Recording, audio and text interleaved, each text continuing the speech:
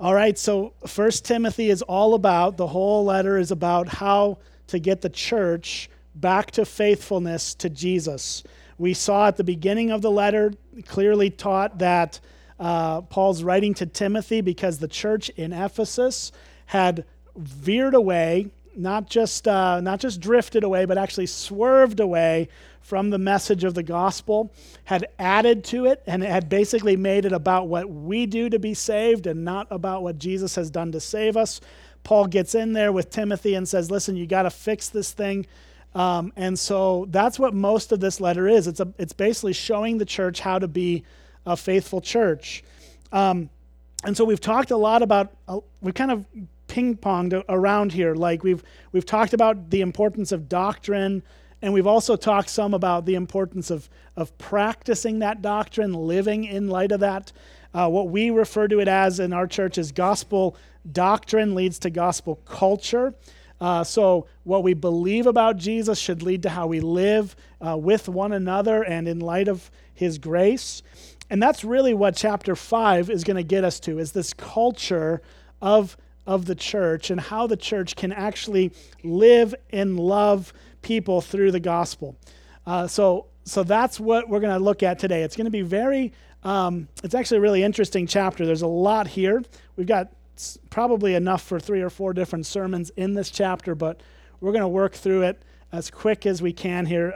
But listen, it's an amazing passage because it shows us what the heart of the church should be for other people, right? So our vision statement here, or whatever, our mission statement, whatever you'd say, when you go to our homepage on the website, you see 3 things: love Jesus, love people, and help people love Jesus. That's why we exist as a church, to love Jesus, love people, and help people love Jesus. So loving Jesus leads to loving people, and loving people should lead ultimately to helping other people love him. And that's the whole goal. That's the whole thing. We didn't invent that. That's pretty much straight out of Jesus. So we're just trying to do that. And what you see throughout the New Testament letters, throughout most of the New Testament, is really how that actually works itself out. How do you love the Lord through right theology, right doctrine, right belief? How do we then practice that with one another in how we love each other? And then how does that lead us to help others love Jesus? So that's what we're seeing. And today we're really going to focus on this issue of loving people and how does the church actually care for people? How do we care for people specifically? And so we're going to see in the first 2 verses kind of the big overview of that, the main principle. And then Paul's going to go from the big picture, kind of the 100-foot view, down to the ground and actually call out several groups of people and how we can help and serve those groups. So it's kind of an interesting passage. He gets really specific, maybe a little bit too specific at times. It might feel a little overwhelming, but we'll do our best to look at all this. So let's look at the first 2 verses, because here's the big picture overview. Here's what he says: do not rebuke an older man, but encourage him as you would a father, younger men as brothers, older women as mothers, younger women as sisters in all purity. All right, so here's the big picture of how we care for everyone in the church, just on a general level, generally speaking. We're going to get into some specifics in a moment, but here's the big picture. Look at what he says: do not rebuke, but encourage. So he goes through this and he says, do not rebuke an older man, but encourage him. And then he says, as you would a father. And then he says, younger men as brothers. But what he's saying here is he's not moving on to a different topic. He's saying, so don't rebuke a younger man, but encourage him as you would a brother. And then he goes to older women and says, if in that context, don't rebuke an older woman, but encourage her as you would a mother. Don't rebuke a younger woman, but encourage her as you would a sister in all purity. And so that's the theme, right? This idea of don't rebuke, but encourage. Let's talk about that for a little bit. That needs to be unpacked, I think. What Paul is simply saying is that encouraging is better than rebuking. But let's think about this, because doesn't the Bible say we should rebuke one another? No, actually it doesn't. It never says that. It's interesting that the only time the word rebuke is used in the New Testament, it's used 4 or 5 different times. One of those times is when Jesus rebukes the wind and the waves. Okay, so that's Jesus is telling the wind and the waves to stop causing a storm. The only other times it's used in the whole New Testament is in 1 Timothy, 2 Timothy, and Titus, which is interesting because all of these letters are what are referred to as the pastoral letters. They're written to individual leaders in the church to lead their church. But as you look at how Paul uses this word rebuke in this passage, we're actually going to see this word come up again in chapter 5. He uses it again in 2 Timothy. He uses it again in Titus. So of these 3 or 4 times this word is used in Paul's letters, it is virtually, there might be one exception to this, but virtually entirely 3 out of 4 times, Paul uses it to refer to correcting a false teacher. So a leader, a pastor, an elder in the church who's teaching false doctrine needs to be rebuked. That's true. There is a time and a place for strong correction. In fact, the word rebuke, when you look at that word in the original language, it can also be translated to strike at somebody. And so for leaders in the church, there is a higher standard that you can't lead people in a false gospel. So yeah, there may need to be a time where you strike at that and you nip it in the bud and you deal with it and you rebuke that person. In fact, that's going to be the context we see it used in later in this chapter.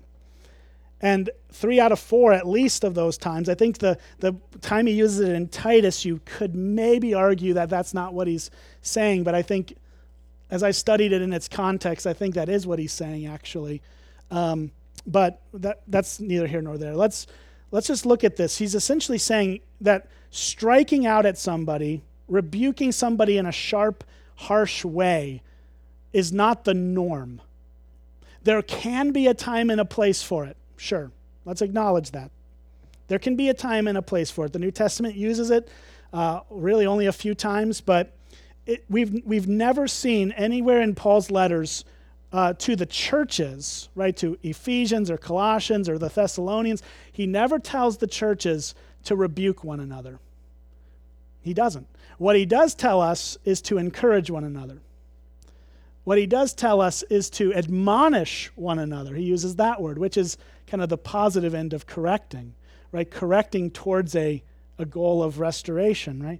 So rebuking may have a place in the context of church leadership that's gone awry, but in the context of the average person in the church, the typical person that we are with day to day, week to week, it's not meant to be used. In fact, what we're called to do instead is to encourage.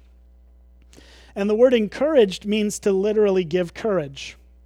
That's what the word that's why it's encourage. You're placing courage into somebody's life. So to encourage someone is to say, hey, you're living wrongly here, but Jesus has a better way for you. And I know it's scary to follow Jesus sometimes, but we can do this. We can walk through it together. Think about the importance of having somebody with you when you're going into a scary situation. It's always better. It's always better to have somebody alongside of you, because that's how God has wired us to be. We should have people in our lives to come alongside of us to encourage and to help us. And so he says, in this context, we aren't to rebuke older men or younger men or older women or younger women, but we're to encourage all of these people, all these different groups, right? The multi-generational church. A church should have multiple generations, and everybody needs encouragement. Older men need encouragement. Older women need encouragement. Younger men and younger women do too. We all need each other to encourage and not rebuke. And it really does get down to treating each other like family, right? It's respect, it's honor, it's love, it's purity. All the things that we ought to see in a healthy family, a healthy biological family. Those things should exist, right? Honor your father and mother is a commandment in the 10 Commandments. The idea of loving one another and living in purity with one another is clearly biblical. And so the whole heart of this is we as the church are family, brought together by the blood of Christ, that ought to treat each other as such. And so it's not about rebuke, it's about encouragement. So that's the big picture. Okay, now we need to see that and kind of go, here's the general category. But how does Paul go on? Because this chapter's long, it's got a lot to say. He's actually going to now turn to a specific group of people within the church, actually 3 or 4 different groups of people within the church. And so let's look at it. Verse 3. He says, honor widows who are truly widows. All right, let's stop there for just a moment. He actually spends most of this chapter talking about the widows and how the church should honor them and support them.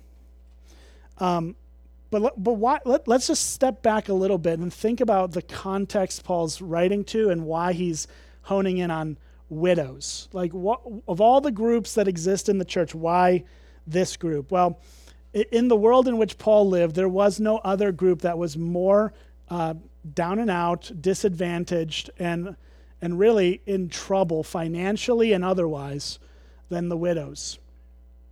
We have to understand that 2,000 years ago in Rome, women had very few rights at all. And generally, their rights were extended to them through marriage or through their father. It was a patriarchal society. And so if a woman was married and loses her husband, there was no safety net, there was no social security, there was no pension that she could collect from his days of working. There was nothing for her. They truly were the most economically disadvantaged people that there were. And so I think while we're going to get into the weeds here about widows and how we should care for them, I think that's true. We also need to step back and realize, we live in a different time. And there's principles here that clearly overlap regardless, but the specifics may look a little different just because of how things are today, right? The word is always true and it's always timely, but obviously there are times in culture that change. And so we can acknowledge that while also acknowledging the truth of the principles that are here. Okay, so verse 3, he says, honor widows who are truly widows. Okay, so what does that mean? Here he explains it.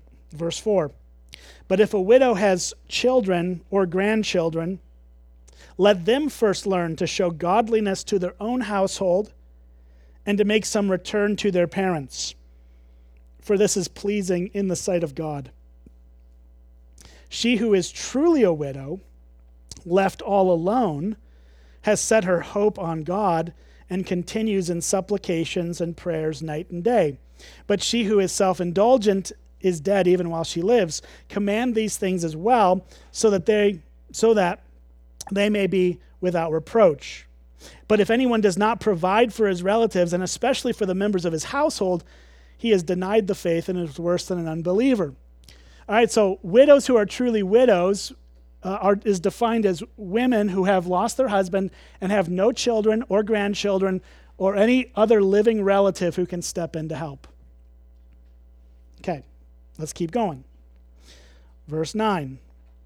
Let a widow be enrolled if she's not less than 60 years of age, having been the wife of one husband, having a reputation for good works, and if she has brought up children, has shown hospitality, has washed the feet of the saints, has cared for the afflicted, has devoted herself to every good work. But refuse to enroll younger widows, for when their passions draw them away from Christ, they desire to marry, and so incur condemnation for having abandoned their former faith. Besides that, they learn to be idlers, going about from house to house, not only idlers, but also gossips and busybodies, saying what they should not. So I would have younger widows marry, bear children, manage their households, give the adversary no occasion for slander. For some have already strayed after Satan. If any believing woman has relatives who are widows, let her care for them. Let the church not be burdened, so that it may care for those who are truly widows. All right, tons there. We could talk all day about all of this, but here's the point. Paul says that the church has a responsibility to care for people's financial needs under certain conditions. Condition number one, they don't have any family to care for them, and they're at an age where they can't get remarried and have a life together with a new family. That's what he's saying, right? He says to the older women who are just, they've lost their husband, they've lived a long life, maybe didn't have children, or maybe their children have abandoned them or abandoned the faith, and they're left all alone. Well, then the church needs to step in and care for them. But if it's possible, that's not the ideal, right? The ideal is to have the biological family of these people take their responsibility seriously and care for their family. He literally says that children should give should make some return to their parents, for this is pleasing in the sight of God. It is primarily the responsibility of the children to care for their parents in their old age. That's how God has desired it to be. And so he's saying that that's the goal. Now, that's not always a feasibility, right? There are circumstances where that's not possible. And so you can't just leave people out in the cold to die and starve and be homeless because they don't have family to care for them. So the church can step in and meet those needs. But I think, so now obviously we're speaking about widows, but I think the broader principle here is how do we care for people in a financial hardship? And I think the answer to that question is the same. It is get the family, if it's possible, to care for their own. Don't let the church be burdened if it's possible. It's not always possible. Sometimes the church has to step in and help meet a need. And that's good, that's right, that's okay. But at the end of the day, it's not the ideal. God intends for the family unit to be intact and to actually care for their own. But the church can meet needs if it's necessary. And again, there's so much there, and I think some of it is cultural, some of it is at the time that he's writing to. Obviously, we don't have the same kind of system here, right? We've got things set up a little differently. And so I think the principle here is that if there's no one else to care, then the church needs to care and step in and help those who are hurting. Okay, so that's category one. Caring for everybody means we encourage. We encourage each other in Jesus. We don't rebuke, we encourage. If at all possible, we don't rebuke. Secondly, how do we care for widows and those financially hurting? We allow the family to step in if that's an option, and if it's not, then the church helps to meet those needs. Thirdly, here's the third category, verse 17. Let the elders who rule well be considered worthy of double honor, especially those who labor in preaching and teaching. For the scripture says, you shall not muzzle an ox when it treads out the grain, and the laborer deserves his wages. All right, so this one's awkward for me because this is how to care for your pastor, okay? And that's, obviously I'm going to acknowledge the awkwardness in this, but it's there, so I'm going to talk about it. The pastor here, let the elders who rule well, rule is a little bit of a strong word. It gives a little royalty edge to it. Think, this word can be translated manage. This word can be translated lead. So think of that, right? So there are certain elders, not all the elders, but certain elders rule or lead the church and also labor at preaching and teaching. There seems to be a category here for elders who rule, elders who teach, elders who are there to give oversight. There's all kinds of things here, but there seems to be a clear division because he gives the specific instruction that those who manage well should be considered worthy of double honor. Double honor is defined as, by everyone, no one disagrees with this, financial compensation. That's what he's talking about. We know that that's what he's talking about because he quotes the Old Testament in verse 18 and says, you shall not muzzle an ox when it treads out the grain, and the laborer deserves his wages. So we know that he's talking about financial care for the pastors, particularly the pastors who work in the church to labor at preaching and teaching. That's what he's saying. And this is a position that should have some compensation for the labor. And so that's awkward, but I mean, hey, it is what it is. I do receive a salary from this church. This church cares really well for me. No complaints. I'm not going to ask for a raise here, okay? So there we go. Really do love this church, and thank you for all of that. But here's what he says. He's saying that this is one of the tangible ways you can care for your pastor. The people who who labor at preaching and teaching, who take the time throughout the week to put something together to feed you, to give you the gospel, to help you grow in your faith. That isn't something that can just be whipped up in a minute. It does take a lot of work. And so he's saying you should, just like the scripture says, you should not muzzle an ox when it treads out the grain. That's a weird analogy. He quotes from Deuteronomy. I think it's 24 or 25. I can't see my cross-references very well, but he's quoting from Deuteronomy there. And the point is this, right? You have an ox working a field, and the scriptures say in the Old Testament that you shouldn't put a muzzle on that ox while he treads out the grain. Why? Because that poor ox is working hard for you, and you should let the thing eat a little bit while he's doing his work. That's what it's saying. Like it's not about pastoral ministry at all, except Paul calls pastors ox. I don't know if that's a compliment or an insult, but it's probably accurate regardless. So don't muzzle your ox when he treads out the grain, and he says the laborer deserves his wages. And that's a quotation from Jesus, actually. So there's the first way that you can care for your pastors, and you do very well there. Thank you for that. Okay, we don't need to browbeat on that issue. But as we transition from here, there's another way we can care for our leaders. Look at verse 19. He says, "Do not admit a charge against an elder except on the evidence of 2 or 3 witnesses." So this is interesting. This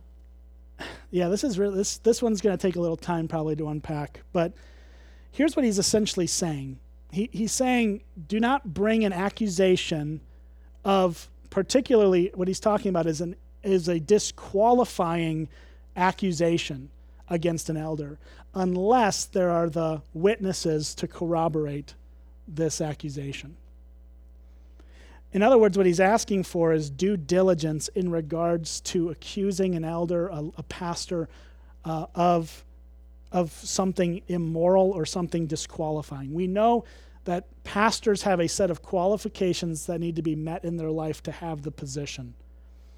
And if those qualifications are consistently met with unmet and unrepented of and undealt with, that man is not qualified for the ministry.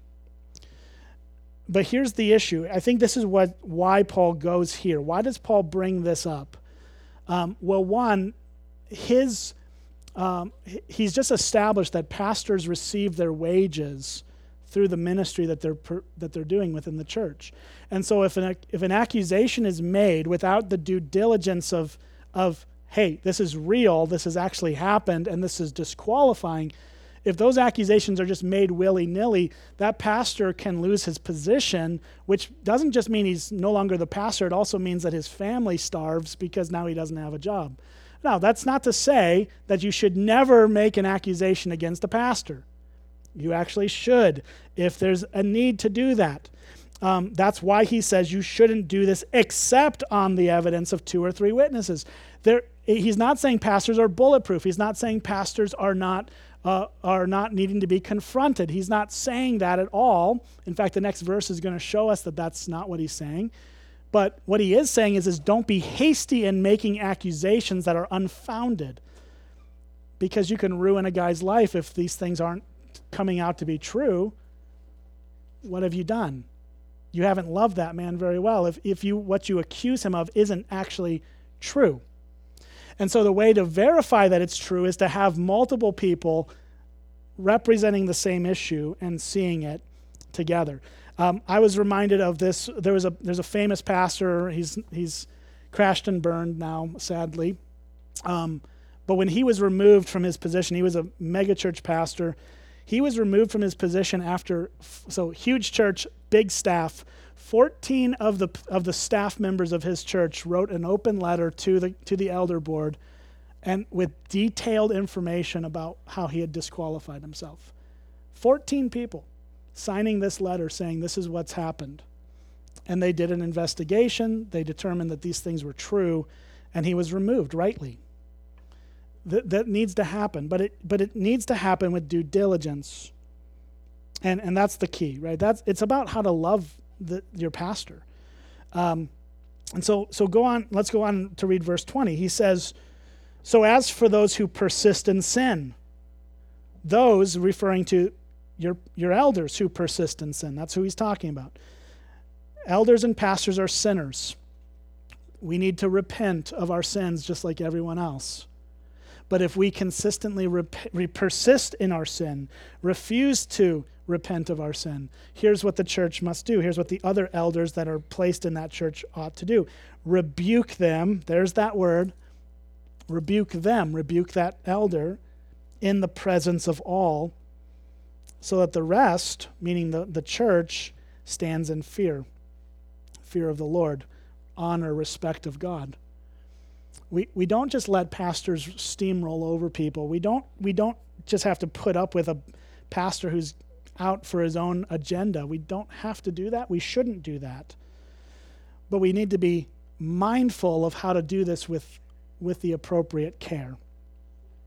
And so hopefully you never get to this point, right? Because hopefully if a pastor is confronted with a sin in his life, he repents. And then he's restored, and all the things can move forward just like any other Christian. But if there's a persistence in sin, there needs to be a rebuke publicly before the congregation. And then the rest of the congregation will see the Lord in these things. Paul says in verse 21 that in the presence of God and of Christ Jesus and in the end of the elect angels, I charge you to keep these rules without prejudging, doing nothing from partiality. So this is the other side of it. He uses two words here, prejudging and partiality. And both of these things are the wrong way to approach a situation with your leaders, with your pastors who have fallen into sin. We tend to go towards one or the other. We either prejudge, meaning that guy he's filthy, he's rotten, he's the worst person, and he's guilty. Or we show partiality. He's the nicest guy I've ever met. I love him. He can't do anything wrong. So we've seen this a lot in our culture right now, right? Think about, I don't like to bring political issues into the pulpit, but let me just use this as an example because it was a famous thing, right? The Kyle Rittenhouse situation. I'm not making anything political here. I'm just simply saying, if you watch the coverage of that and the way people spoke about that, you had prejudging and partiality on full display, depending on your political leanings. It was wild, actually. And I feel like that is not a new problem, clearly not, because Paul says that this is a human problem. We all show partiality or prejudgment, but we're not to do that. Not as Christians. As Christians, we are to see clear-headed the facts, the reality. We don't just assume this person is a perfect little angel regardless of what they're doing and blind to the problems. And we also don't just see them as a demon who is just a horrible, horrible person and can't have any redeeming value. Both of those extremes are wrong. And obviously Paul's not talking about this in the context of a court case. He's talking about it in the context of the church. And the church is when you have a pastor who's in trouble spiritually because he's not repenting of his sin, we need to recognize with clear head, clear eyes, what is really happening here. And we need to take it to the Lord for wisdom. All right, 22. He says, do not be hasty in the laying on of hands, nor take part in the sins of others. Keep yourself pure. Now, the first half of that, I just want to make mention of this.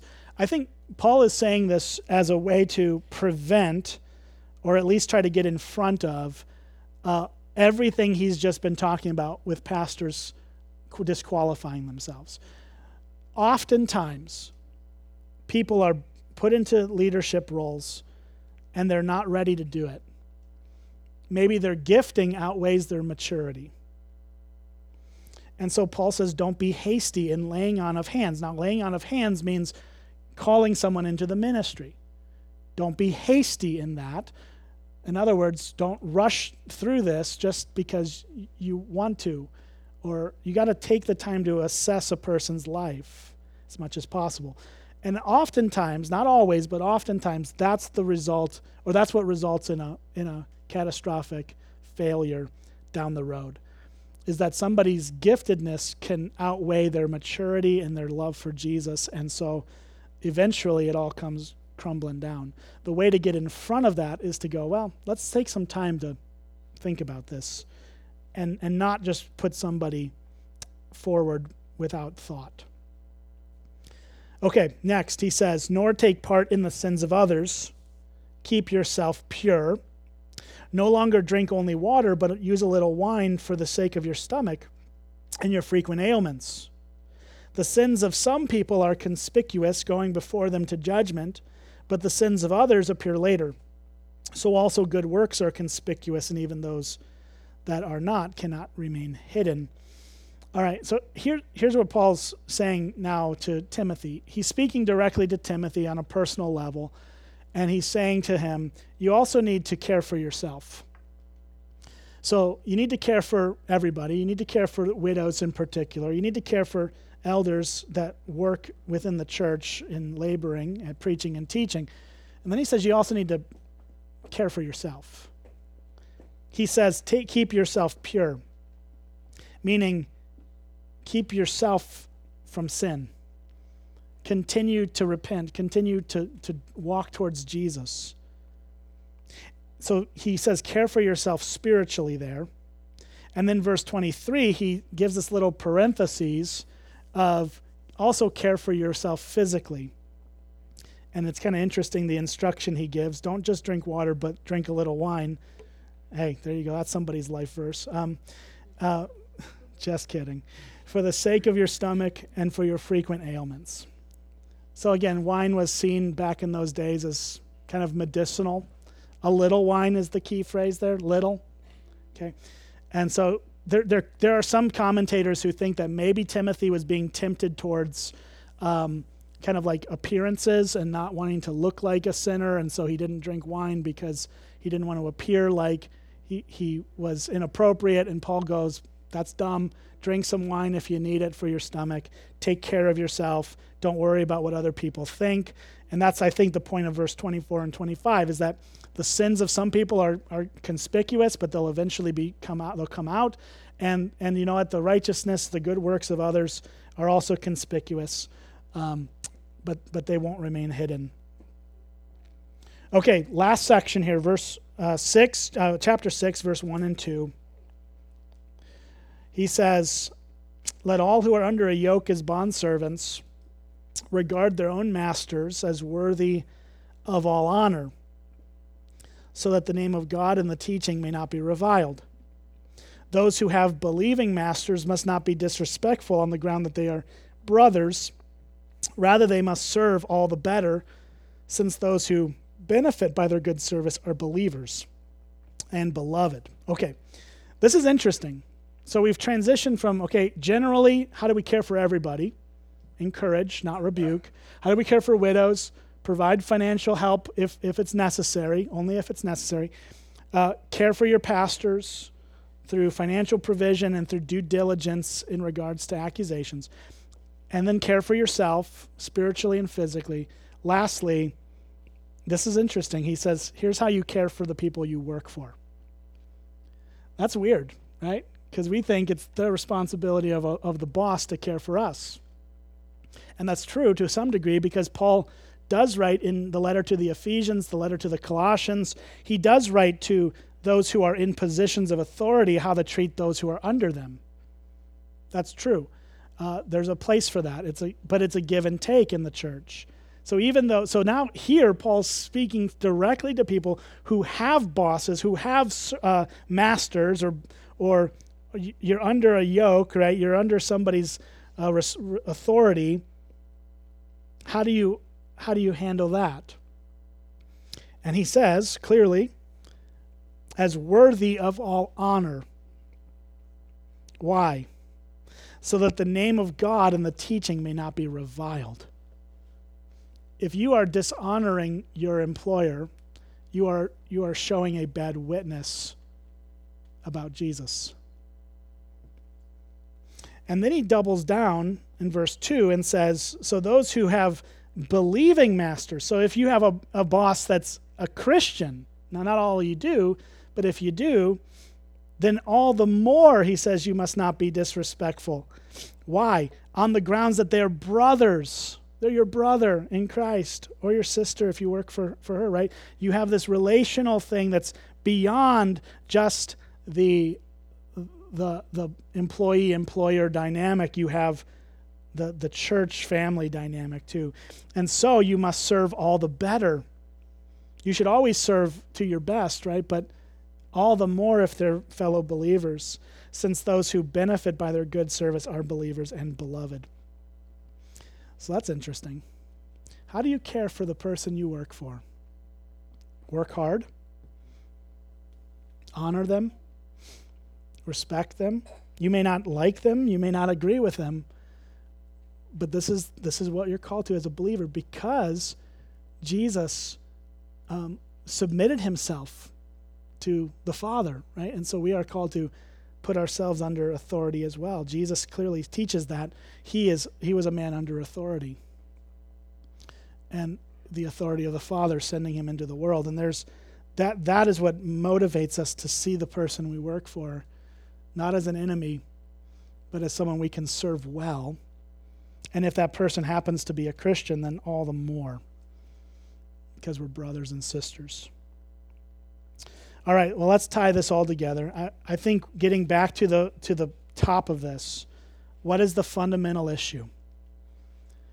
The church needs to meet people's needs as much as they're able to, but the primary need that everybody has is the need to be encouraged. The need to be given courage to walk with Jesus. And I think we see this, actually, if we turn to 1 Thessalonians 5, we see Paul kind of talk through these things in a more concise way, in a less specific way. But 1 Thessalonians 5, I think we'll start in verse 9. Is that? Yep, in verse 9. Here's what Paul writes to the Thessalonians. Different church, but still applies, very similar to what he's been talking about. He says, "For God has not destined us for wrath, but to obtain salvation through our Lord Jesus Christ, who died for us, so that whether we are awake or asleep," that meaning alive or dead, that's what he means there, "we might live with him. Therefore, encourage one another and build one another up, just as you are doing."